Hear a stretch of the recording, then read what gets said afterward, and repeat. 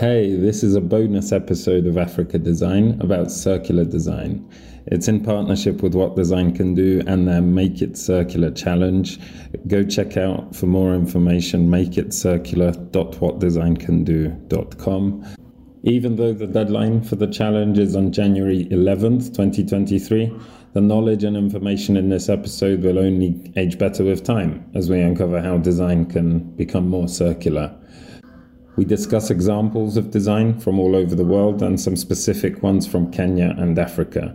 There are examples of culture, nature, materials, storytelling, and even water preservation. We touch on what we wear, what we eat, how we build, how we package, and what we buy. We also discuss that sometimes the best design thinking comes from experts in fields other than design. Thank you to Esther Kute, who joined us for the episode. You might recall Esther was our very first guest on the podcast, and you can actually check out that conversation to hear her talk more in detail of her experience as a breakthrough product development manager at Bata. Bata is actually the biggest footwear manufacturer in the world, so she has some really relevant experience for this conversation. Like I said, it's a recording of a Twitter space, hence the connection and the microphones weren't as good as usual. We hope the subject matter makes up for it.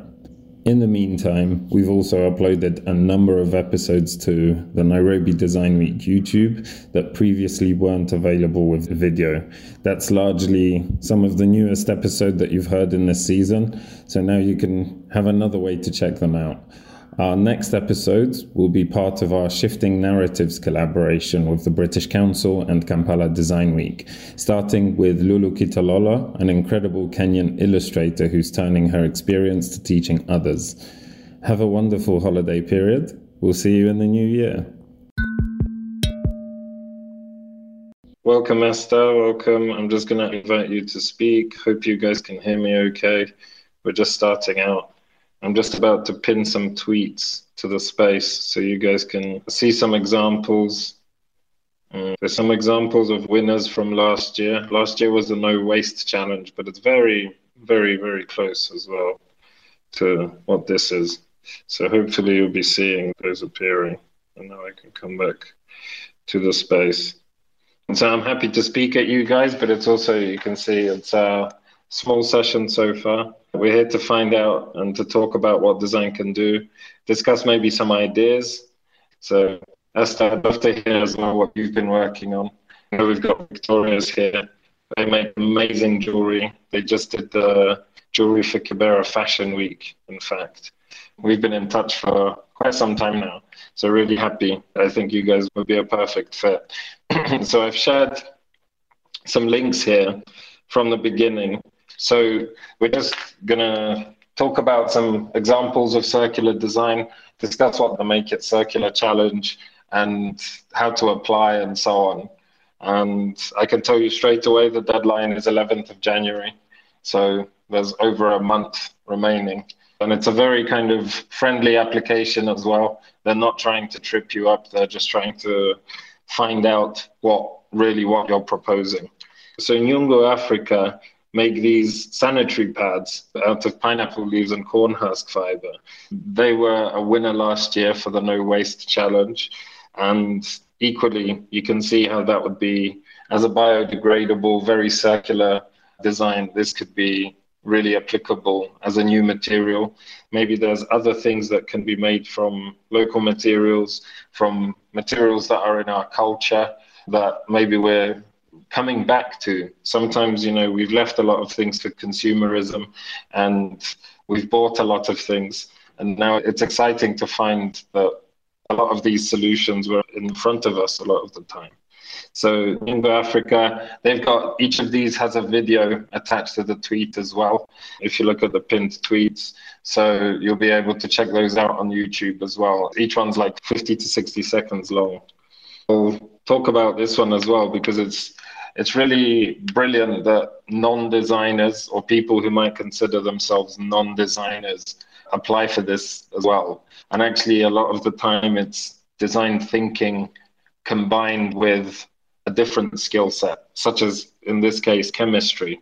So these guys, Leafy Life, they use old used diapers that children have used, they turn into fuel and construction materials.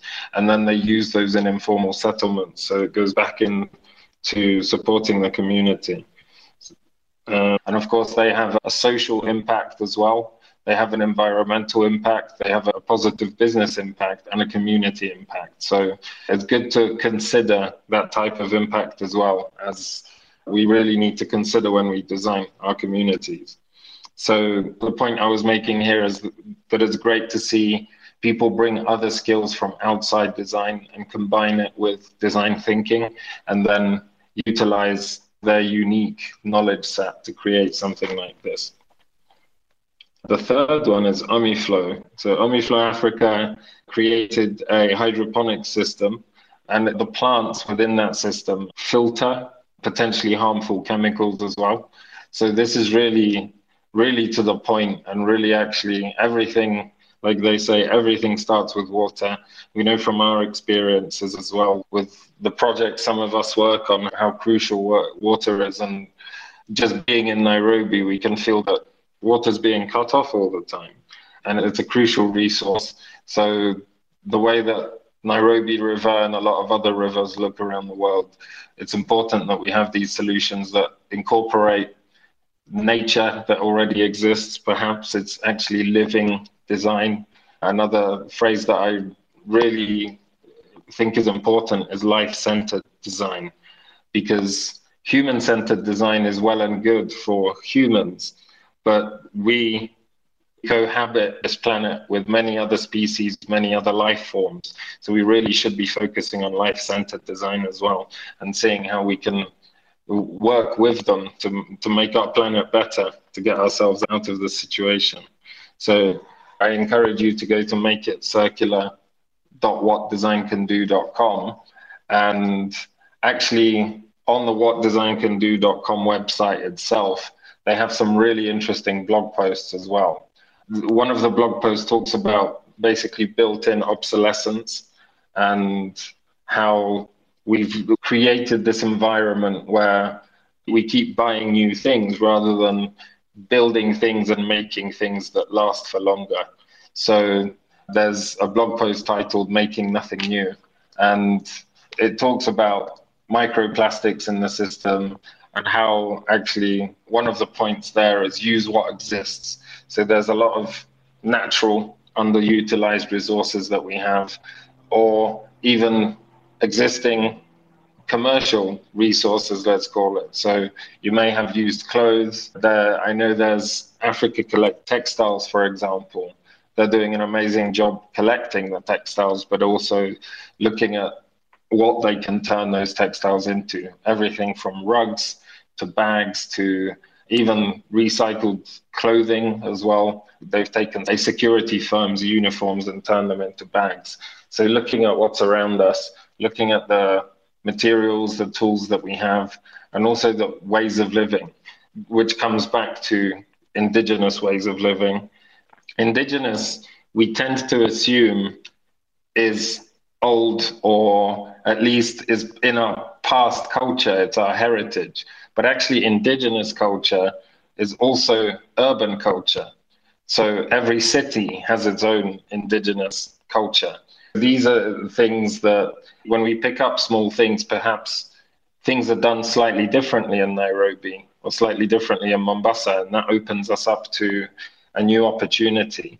Maybe it's actually the culture of the people of the city, where they walk, how they treat the city. Maybe it's a action that they perform that could be a trigger that could act as a positive reinforcement. So back to these blog posts, again, there's many more actually examples as well of successful projects, of projects that they like to see. And a lot of these projects feature nature, but some of them feature things that are existing in the city as well. So like things like fast fashion, that's a big problem we face. So looking at, even if you don't have an idea, it may be that you list down all these resources, all these things that you see in daily life, and seeing how we can turn a negative. What is it? Maybe it's sludge on the road. Maybe there's plastic bottles in the river and seeing how we can use those resources to turn them into something useful. It could be natural materials, or it could be those materials that have been produced in factories. Another good place to look is actually in trash or in factories. If you have access to a place that makes stuff, maybe it's a print work, maybe they've got runoff water, maybe it's a leather tannery, maybe it's a metal shop or something. All these places have waste materials and they're good for research, good for insights. It's good to go into a place like that and kind of just understand, ask people questions and get insights on what issues they face. Maybe it's a particular part of a manufacturing process. So actually, with a lot of successful ideas, the idea doesn't have to be very broad. It can be really, really narrowed down into a particular part of the process. And so as an example, there's black paint being made out of the carbon gathered from car exhaust pipes. They're finding other ways to gather this carbon, these carbon sinks, kind of big surface areas that absorb the pollution. So they're gathering all of that carbon, all of that dirt, and they've turned it into really black paint. So not only is it a symbol, but it's also a practical use for it. So Esther, amazing to have you here. How are you doing? And what would you like to say? And maybe you can introduce yourself as well. Would love to hear from you. Yeah, hi Adrian. I've been wanting to join this, and today I thought, I have some bit of time. An introduction to myself: I'm a designer. I love design, but I think my list of things that I can do has been growing over time. So in the past, I think 1 year or so, I've become a published author in 2 books, which is amazing for me. And of course, both are talking about design. One features work I've done as a textile and fashion designer. And recently, I've been doing a lot of things, teaching design also. I'm a PhD student, developing a system for footwear design or making footwear available to persons with disabilities. So at some point this year, I was in Germany. We were working in a residency that the main aim was learning how to tell transmedia stories about sustainability. So how do you combine different mediums, audio, visual, product design, all these things, other areas coming together, storytelling, to be able to tell stories. I'm actually a product and industrial designer also. But I was wondering, are we able to submit other kind of work so long as they're within sustainability? So for example, in Germany, we were collaborating on the solid waste problems that we're experiencing in different countries in the world. And we had people coming from Ghana, Kenya, South America, guys in Germany, guys in Europe, basically. And for us, our main area of interest at that point was water, how a lot of what we are doing is affecting water. You were talking about, for example, solid waste, fast fashion, and built-in obsolescence, which leads to a lot of solid waste most of the time, and also waste produced as a result of mass production. And this affects our water sources a lot. There's a lot of contamination with metallic waste, heavy metals, and all these other kind of things. So we are sort of reducing the amount of water available to us to use as fresh water. We were working as artists and designers to tell stories that could sort of shock people to take action. Because everyone knows climate change, everyone knows sustainability, the environment is getting damaged. We came to also realize a lot of times, individuals, as we are living our day-to-day lives, most people sort of I don't know if it's not care per se, but there's that thing of you become indifferent over time. So people have sort of become indifferent because the problem feels like they're not the ones who can be able to solve it. One of the purposes of us having this exhibition, we had an exhibition in Berlin. We also had a summer university about discussions of storytelling. One of the things was, how do we get to the person nearest to us on a day-to-day basis to make them realize that individual action can actually lead to an overall mass action that can really help in sustainability, like something like boycotting fast fashion. I boycott fast fashion. It leads to one other person boycotting fast fashion. I was with my friends over the weekend and I'm telling them, do you know if you buy this kind of clothing, it leads to this kind of waste in the water. And then if you throw it away, you have to buy another t-shirt, for example. That t-shirt, when it's being created, it's dyed with heavy metals, that kind of thing. So how do you tell these kind of stories? So I was wondering, when we are submitting our projects, is the concentration on physical outcomes only, or is the concentration also on these kind of things like an exhibition that can be done to tell stories and sort of in a way that feels very grassroots level? Yeah, I've spoken too much, but thank you. No, not at all. That's really inspiring. So, to answer your question, I think there is a part within the application in terms of impact and sustainability of the project as well. So, it could be that you capture that. I think first, maybe you're talking about storytelling, right? If there's storytelling to be done, and whether that's through an exhibit or through an educational piece or something in the communities, if it has impact, then I think they would be open to it, because it's kind of thinking outside of the box as well. And it could have real impact, especially if it has some physical, tangible, maybe experience to it. Maybe people go into the space and do 3 short exercises that explain to them how to be better consumers or something. And that takes us into fast fashion, which of course, absolutely agree with you. I've been trying to cut out the fast fashion and not replace it all with handmade stuff. And it's, whenever someone compliments something now that I have, I say to them that because I chose to pay someone to make it, and really, make the point that it's a piece of clothing that I'd like to have, because I didn't used to have that viewpoint. It used to be buy what you can and dress in it as cheaply as possible.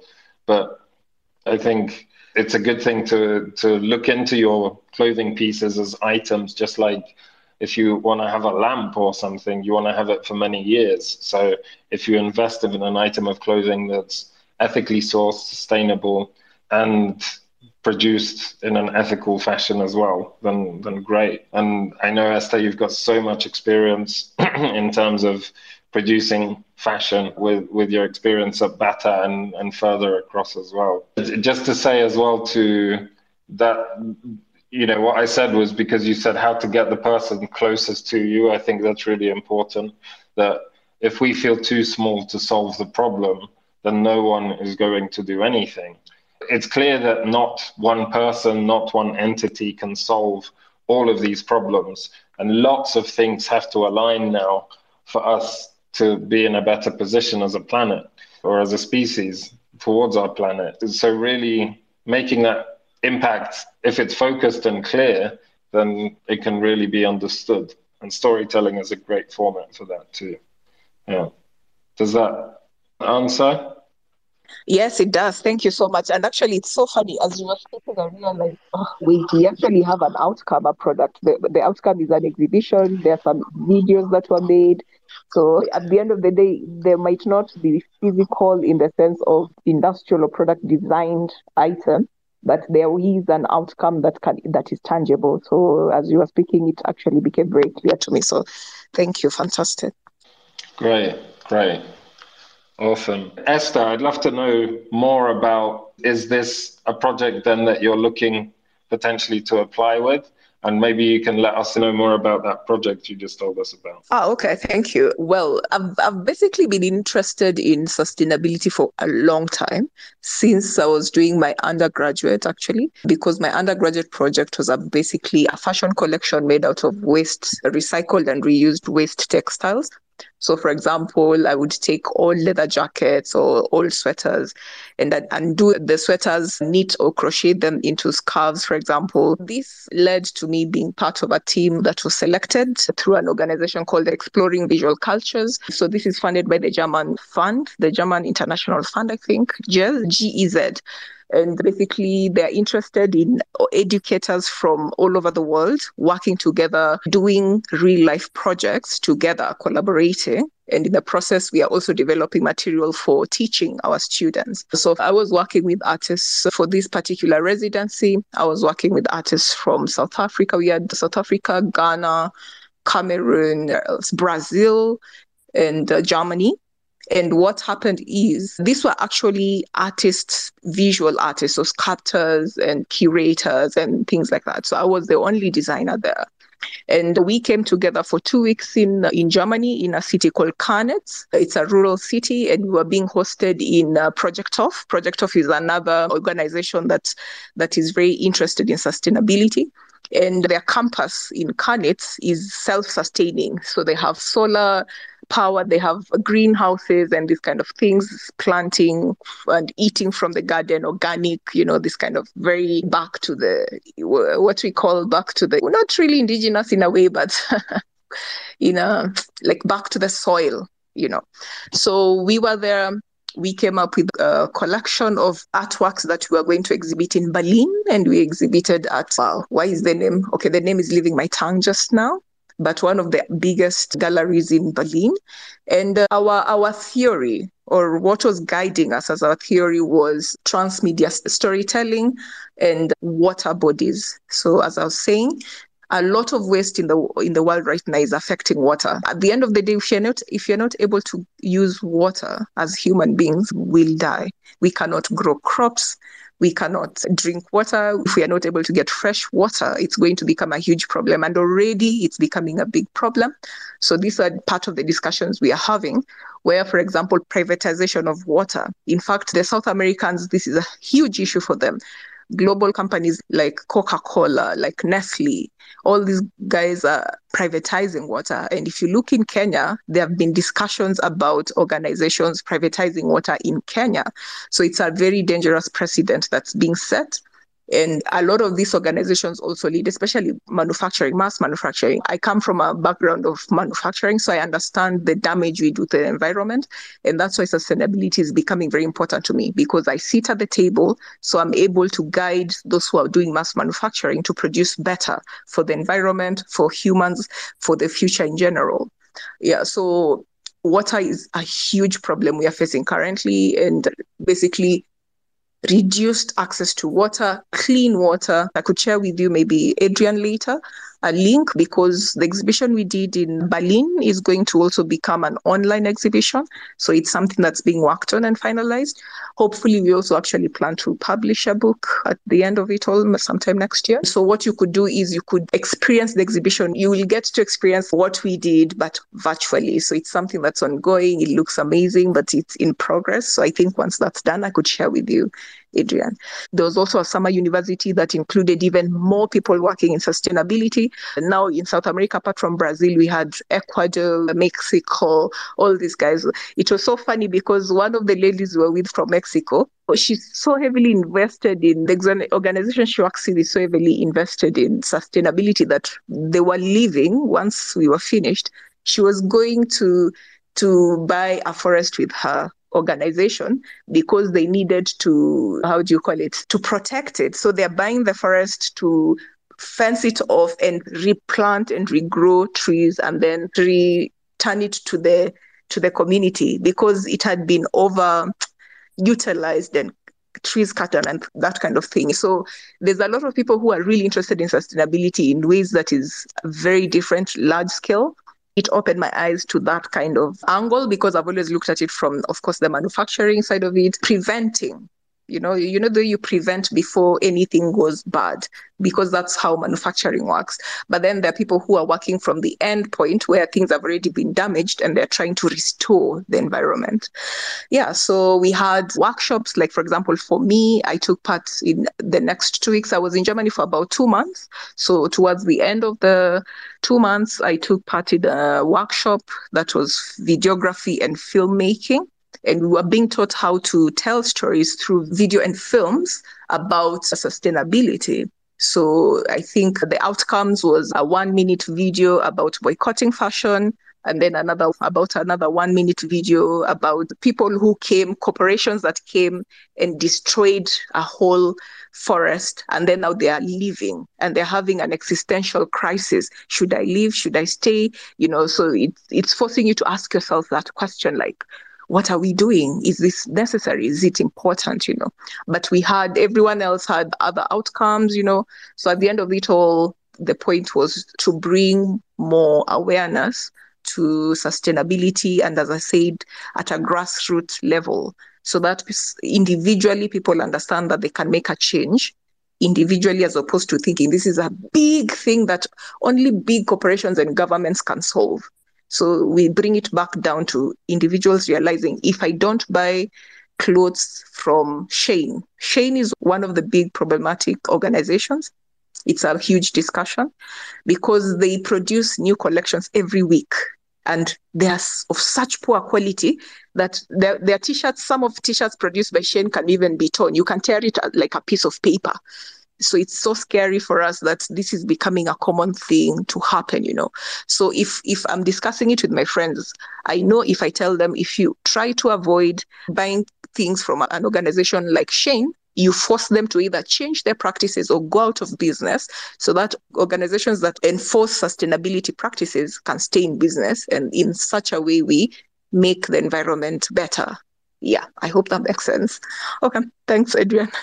Thank you, Esther. Thank you. What you're discussing about, a collection coming out every week, that's frankly ridiculous. Some of these brands are actually really struggling because they've failed to kind of create a identity, either as a community or also through their clothing, because they're just creating generic rubbish a lot of the time, and it's forgettable. Perhaps they're actually going to just go to other markets where consumers want that stuff, because it's taking time, and usually it's the most privileged people who have the privilege to worry about the environment, and those, like you mentioned, those people on the ground don't often have the opportunity to be able to make that change.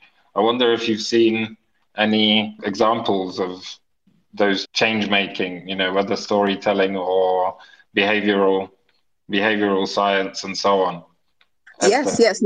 Yes, like the team we had from Brazil, they had been in a residency in Munich for 3 months before we teamed up with them for the next 2 months.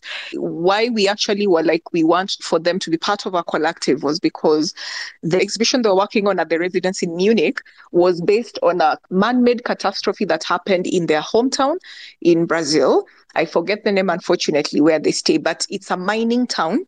And what happened is the company that owns the mine had ignored warnings from the residents that something was going wrong. So it was like they had created some sort of a dam to store water. The water was sort of helping them with some sort of mining and things. And in the process, the dam broke and flooded almost the whole area that these guys were staying. People died, and the organization itself took too long to respond.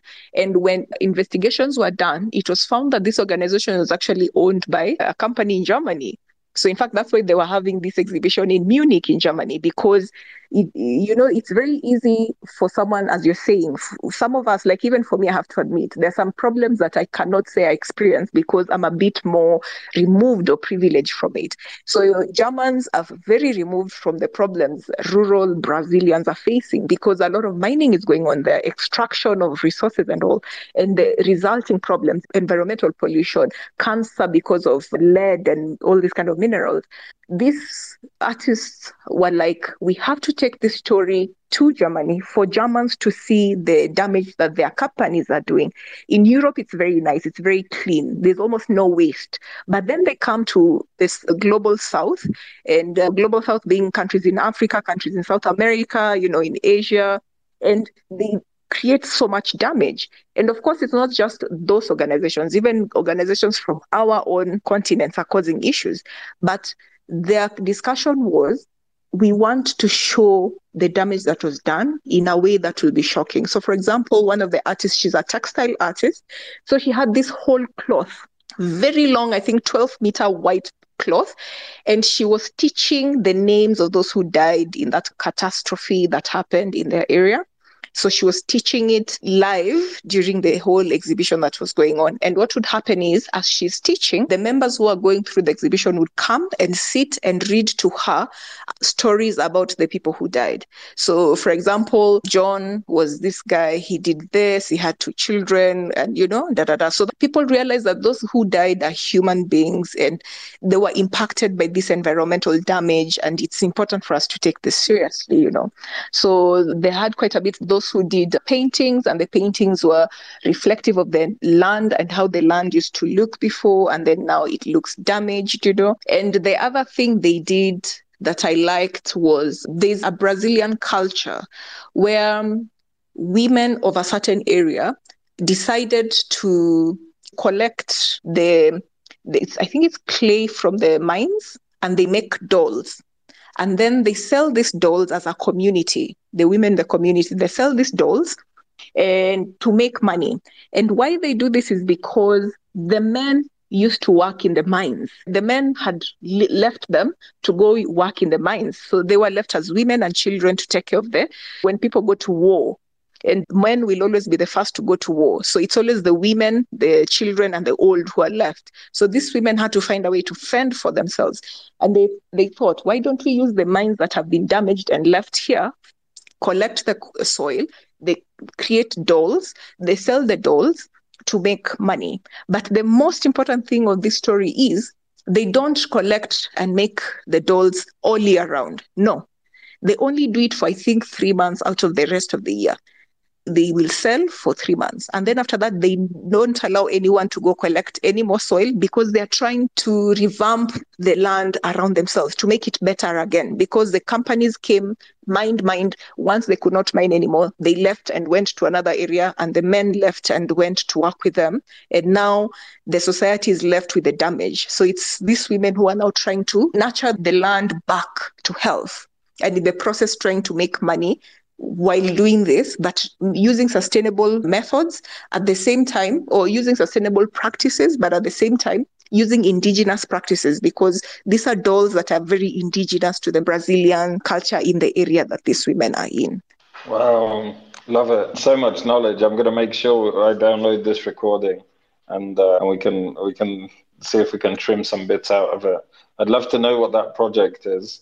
There's so many corporations have left behind pieces of land that used to be beautiful nature and then just dug in and left big holes in the ground, and places are collapsing literally into the earth as well. So Esther, I'd love to know how those dolls fit in with it as well. It's a traditional indigenous method of preserving culture because these dolls were referencing fertility in women. Like in Africa, we had sculptures that women would use for fertility.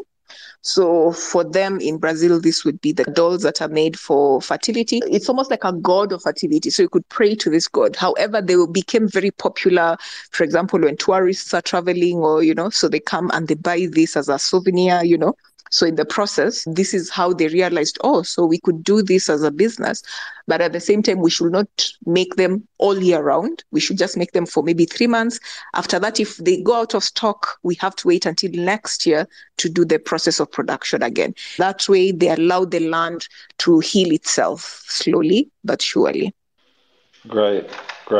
Thanks. We've kind of gone in a nice loop as well because indigenous practices are really important. Have you seen indigenous practices such as that one in Kenya, like some of the ones we talked about earlier, whether it's new materials or whether it's a piece of culture that's being presented in a specific way? Oh, there are many. Of course, one of the things that's very clear, even when we were all together with all these other guys, because we call ourselves from the global south, it's a political term to use, but our cultures were very, very nature conscious. It's just something that I think capitalism has sort of pushed us away from those kind of cultures. But if you look at our cultures, even the ones I, for example, used to experience when I was younger, you could tell that these were things that were really good for the environment. For example, there's nothing like large-scale farming. Most of the time, people would farm just to feed the family, and maybe the extended family. And they would farm for certain seasons. Other seasons, they would allow the land to rest and rejuvenate. You see, this is something that seems very simple, but it's an indigenous practice that I think is done across all countries in Africa and most other countries in South America, because when we were discussing, they were saying the same things. They're saying, oh yeah, we also do this. Also things like, is it cross when you plant different types of plants, like you plant maize is usually very damaging to the soil because it takes a lot of nitrogen. When nitrogen is not in the ground, the soil struggles to create nutrients. So what people would do indigenously, they would plant other other plants like legumes like beans, because the roots of legumes absorbs nitrogen back into the soil. So you see, maize is using nitrogen into itself while the beans is bringing back nitrogen into the ground. So this would sound very sciencey now, but back then it was just indigenous practice. Those who were farmers, they would know if we plant this plant together with this plant, the soil will not be damaged. Then if we give time for the soil to rest, and then they would put, like for example, for us when we were growing up, my parents are both agriculturalists. Instead of throwing away the things you used, like maize, for example, if you harvest maize and all the plants, you could cut them into pieces and dig them into the soil. They go back into the soil, and then you let the soil rest for a while. Some of the things would even sort of burn, which was a slow kind of burn, so that you get ash, and the ash would be used again. So it's fertilizer, but it's not this kind of harmful, modernized fertilizer, you know? For example, like our building practices, most of our buildings, especially for African cultures, African countries, we were using clay to build. And it's so interesting. I've been looking at African architecture lately, and it's funny that these buildings exist up to today, even though they were using clay or stones, for example, from nature. We were discussing how, because part of the exhibition we did in Berlin was clay heads. This clay, we sourced it from the lakes in Karnitz, the area in Germany where we were staying. And we were asking ourselves, as we are collecting this clay, we are damaging the ecosystem of the lake. So how then, if we are telling stories about not damaging the environment, that we are collecting clay and in the process we are sort of damaging the environment, how do we pay back nature? Initially, we were going to like fire the clay heads so that they can last for longer. But when we were discussing, now we were also being forced to go back into ourselves and realize, as much as we are championing sustainability, we are doing certain things that are damaging to the environment. So we decided then we are not going to fire the heads, because firing one fire, smoke into the environment, terrible. Two, once you fire clay, it becomes something that cannot degenerate back into the ground. So we were like, we want to leave the clay unfired. We shall just dry it out in the sun. That way, once we are done with the exhibition, the clay can go back to the lake and it can be reintegrated into the ecology of the ecosystem of the lake, There's a lot. I mean, if I say them, all of them, we will be here forever. Our cultures have so much indigenous practices that were meant to be helpful for the environment. They were meant to reduce the greed we have in taking so much from the environment and giving back so little. Wow, yeah. That's just given me an idea, actually, Esther, because we've been, the theme for next year's festival is It's What We Make It. And we want to have as many hands-on material things as well for people to make with. And I was just thinking that clay, because maybe we can get clay from Kazuri, for example. Clay would be a really nice material for people to play with. And then it can be, like you said, it can be recycled. I guess the problem with baked clay is that it's done. Once it's in the shape of something, yeah, it's fixed. The idea would be we use the clay, then once it's done, we take it back to Kazuri. Yeah, exactly. And we give people a challenge to build something with it, something entertaining like a bridge.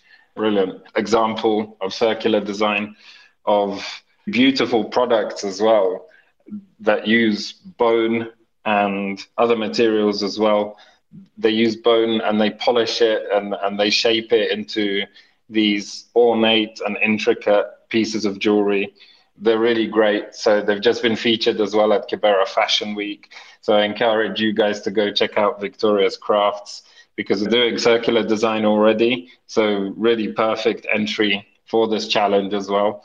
And if you need gifts that are affordable and well made, then go find them. We actually showed the whole process as well in a video. So you can search for Artisans of Kibera on YouTube or on the Nairobi Design Week website. But we had a whole series with artisans in Kibera. Another example at the time was of using plastic bags to turn them into bags at the time. Of course, we fortunately don't have that problem. It's quite strange to go outside of Kenya and see plastic bags everywhere. We're not used to them anymore. So let's hope plastic bottles go in that same direction sooner rather than later. Esther, yeah, go for it. Oh no, I was just going to laugh and say yes, plastic bags. I think Kenya, we are surprisingly ahead in the world that we usually give credit to ourselves. Like, for example, I was shocked. In Germany, they still use paper bags. And as we were transiting through other countries, guys were using paper bags, literal polythene bags. Even things like smoking, you know, the way people smoke on the streets. You're walking and you're wondering, why am I choking? Berlin, for example, why am I feeling like I'm dying? And then you realize, it's because everyone is smoking as they're walking. And yet in Kenya, you have to go to a smoking zone. And these are small things people don't realize. And yet before someone took action, they were actually very bothersome to us, you know, and they were damaging to us. But now that we've handled it, and I remember when we were saying plastic bags can't be used, everyone was saying, how will we manage? Oh my God, this is not how we should do it. I was at Bata at that time. We were calling all our suppliers, figuring out how we can stop using polythene bags. And we realized a lot of our products were packaged in polythene bags, not just the shoes. Even the raw materials used to produce the shoes are packed in polythene bags. Even waste would be put in polythene. So it became very conscious of us to start to realize, oh, wow, so we can do this instead of this, you know. So those are things that we also need to be proud of ourselves as Kenyans. So, oh, wow, it would be cool for this Make It Circular challenge or what design can do. It would be good to maybe have a project where documenting the successes of, you know, Kenyan projects. That would also be a really cool way to do it from the government level, maybe. Yeah, for sure, for sure. Actually, you're right. It's really great that Kenya is ahead. I actually saw some Guardian article, I think, about the Nairobi smoking booth because it's such a thing, you know, that happens and it's great. And actually, it helps also decrease the litter. I noticed in Cape Town they have signs everywhere not to drop cigarette butts because, of course, they're close to the ocean as well. And they provide bins everywhere for smokers. Going back to what you said on polythene bags and also the term paper bags that is used in Kenya, I'd be very curious to find out when and how paper bags, you know, my guess would be that people used to use paper bags and then at some stage plastic bags were introduced and they just kept being called paper bags. It's generational, right? And it's nobody's fault. But it's interesting because I haven't seen them called paper bags in other places, even though they're made of plastic. So also the non-woven bags, the green and blue ones that we have that kind of feel like fabric, a lot of the time, those are also made of plastic. They're called non-woven materials, which means that they're usually compressed into layers, and usually it's a plastic and it may be fibers of plastic that are thrown into a mold and then pressed to create this flat sheet. And then those flat sheets would be used to create the plastic bags that we have. So they're also not really good for the environment. They seem maybe tougher, but also when we look at that material and non-woven, which takes us kind of back to the sanitary pads that we've pinned at the top that are made out of pineapple leaves and corn husks. So those non-woven materials, sanitary pads are also made of non-woven materials. So are nappies and many other things. The other being woven materials, which is like your fabrics that you're wearing generally as your clothing that have fibers that have been woven. That's self-explanatory. And again, pineapple leaves and corn husks. I'm sure I've seen stuff being made out of either cane fiber or of course, hemp, but also coconuts, maybe. I think I've seen something made out of mango. So there's a lot of waste materials that can be reused. And when compressed, they can make a really good material. So perhaps these sanitary pads, something similar, could be used. Maybe, you know, sanitary pads, they're optimized material for absorption, but for a bag, you could optimize it for strength. And I'm sure there are local materials that we have that could be used to even replace those non-woven bags. What do you think? Yes, for sure. I think I was also surprised because in the process of us doing research for changing packaging for butter, I was surprised to find out that non-woven bags are still plastic bags. I don't know if for some reason we thought it was some sort of cotton blend, you know. So why it's allowed, I think the grammage So it's a bit heavier grab. And two, because of that, it allows it to be reused more. And in essence, it reduces single use. The idea was to reduce single use packaging. So in terms of sanitary pads or maybe alternative materials to be used, I think people are just choosing anything and everything, honestly. I was looking at was Design Boom, and they'd written an article about team that were 3D printing using orange peels. They were making furniture out of orange peels. To be honest, we are living in a dream world right now. People are talking about going to Mars. People are talking about self-driving cars. People are talking about flying cars. You can do anything. The technology is there. We are now discussing AI that can do anything.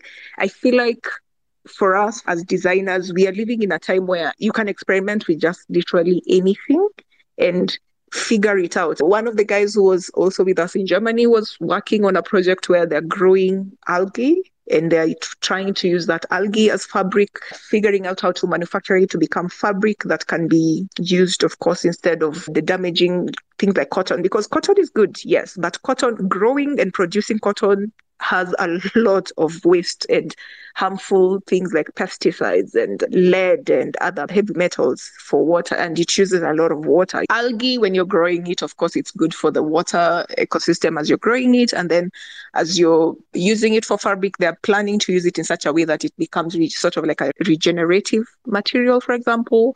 And when it goes back as waste, it's sort of like manure to the land as opposed to just waste.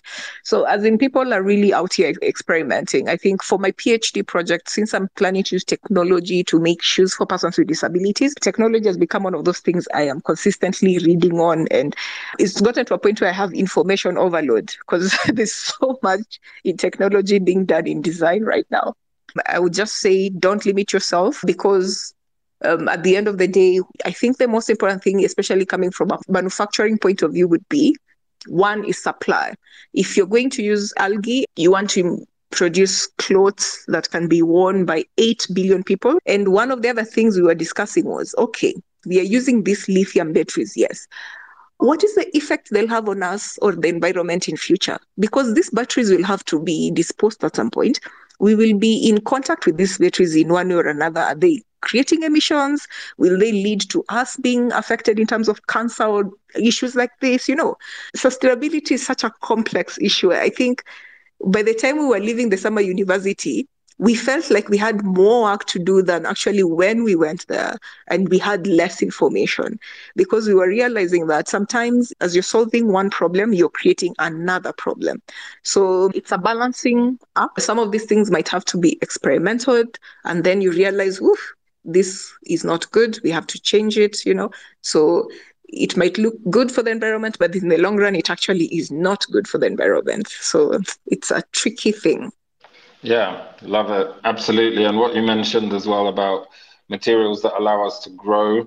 And that's a key change that we are about to make in industry, because for the last 150 years, we've been manufacturing through additive or destructive processes, welding and injection molding and so on, and just adding to this playbook of manufacturing processes where we're using oil effectively, right? Now we're moving to growing. In London, I met a designer who's growing colors through bacteria onto fabrics. I believe it was silk. It was really, really beautiful.